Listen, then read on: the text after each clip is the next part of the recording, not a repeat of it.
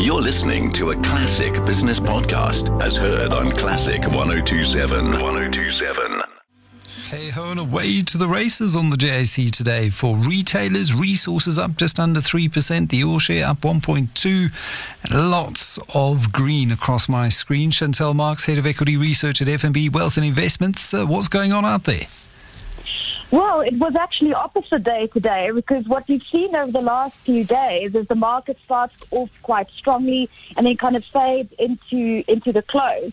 And exactly the opposite happened today. So the market opened up tentatively, kind of didn't know what it wanted to do, and then just pushed higher as the day progressed.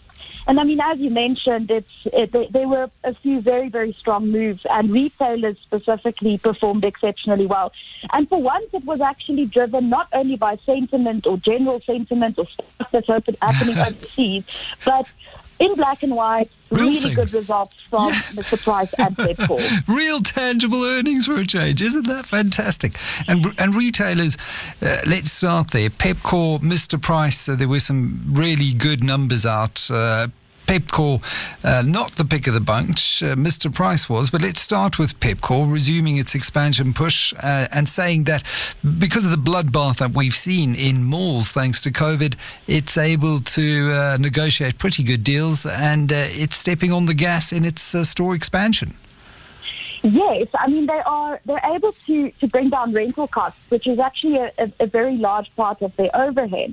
And when you have a situation like they are facing at the moment, where a lot of shoppers are down trading into the Ackermans and Pep stable, you've got top line growth coming through, you've got cost savings coming through in rentals, and because they're generally leaner, as every other corporate in the world probably is right now after COVID-19.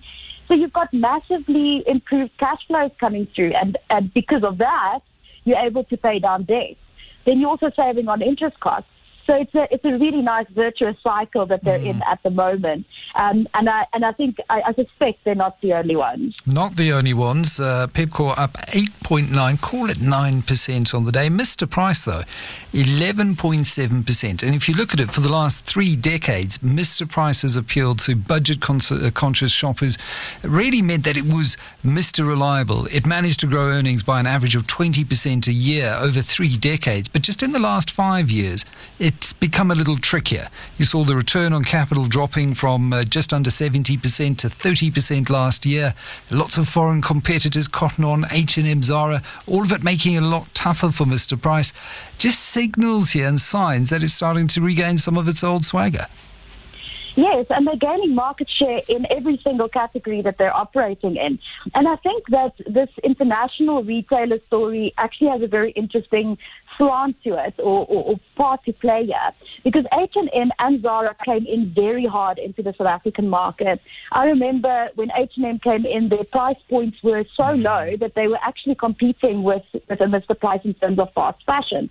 But that's not sustainable. At some point, they have to account for the massive logistical expenditure of getting their stock in South Africa, and they have to start charging appropriately for them to break even or get to a profitable level in South Africa.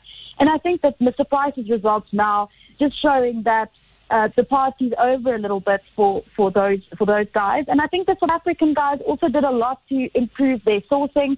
They're doing a lot more local sourcing so that they can get quick fashion to the market and respond quite quickly to changing consumer tastes or kind of get involved in or start making garments that people want right now and get them in store pretty quickly. And you can see that improvement coming through in the gross profit as well, just an improvement in the way that they're operating. And the most exciting thing, I think, about the Mr. Price print, and probably why it was up even in excess of Pepkor, was the fact that post-year in trade has retail sales up 16.7% if you exclude the acquisition of Power Fashion. Yeah. So that is exceptionally strong. I mean, even though the base period was compromised in 2020, this is compared to 2019, which makes it even more formidable. Yeah, this is not base effects. This is a really strong number. Amazing what some competition can do. Good old capitalist market forces there. Put that in your pipe, Mr. Patel, and smoke it when you try and centrally manage the economy. Afrimat, great tweet this from David Shapiro. It's worth rereading word for word. Afrimat's annual compound growth rate, including dividends over the last 10 years, 32%. The price of the share is up 1,103%. So if you look at it, it beats Capitec at 25% per annum and Naspers at 28% per annum and gold in rands at 9% per annum. Afrimat has been the best performing share on the JSE by a country mile.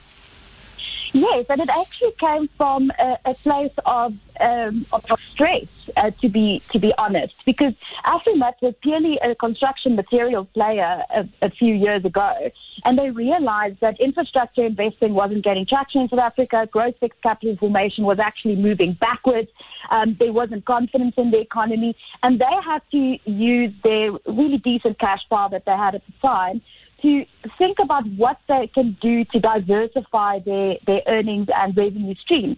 So they started buying iron ore mines. Sometimes the world does reward a bit of risk-taking, and the iron ore price has gone up exponentially, and they've done very well with those mines. They are very good operators. And they've been able to increase that iron ore portfolio. They're now getting involved in manganese.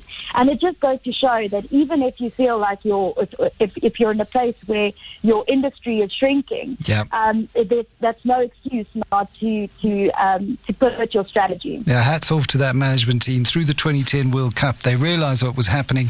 And I think Andries van Heerden has earned the mantle of the JSE's best capital allocator over the last decade. Chantel Marks, Head of Equity Research at F&B Wealth and Investments.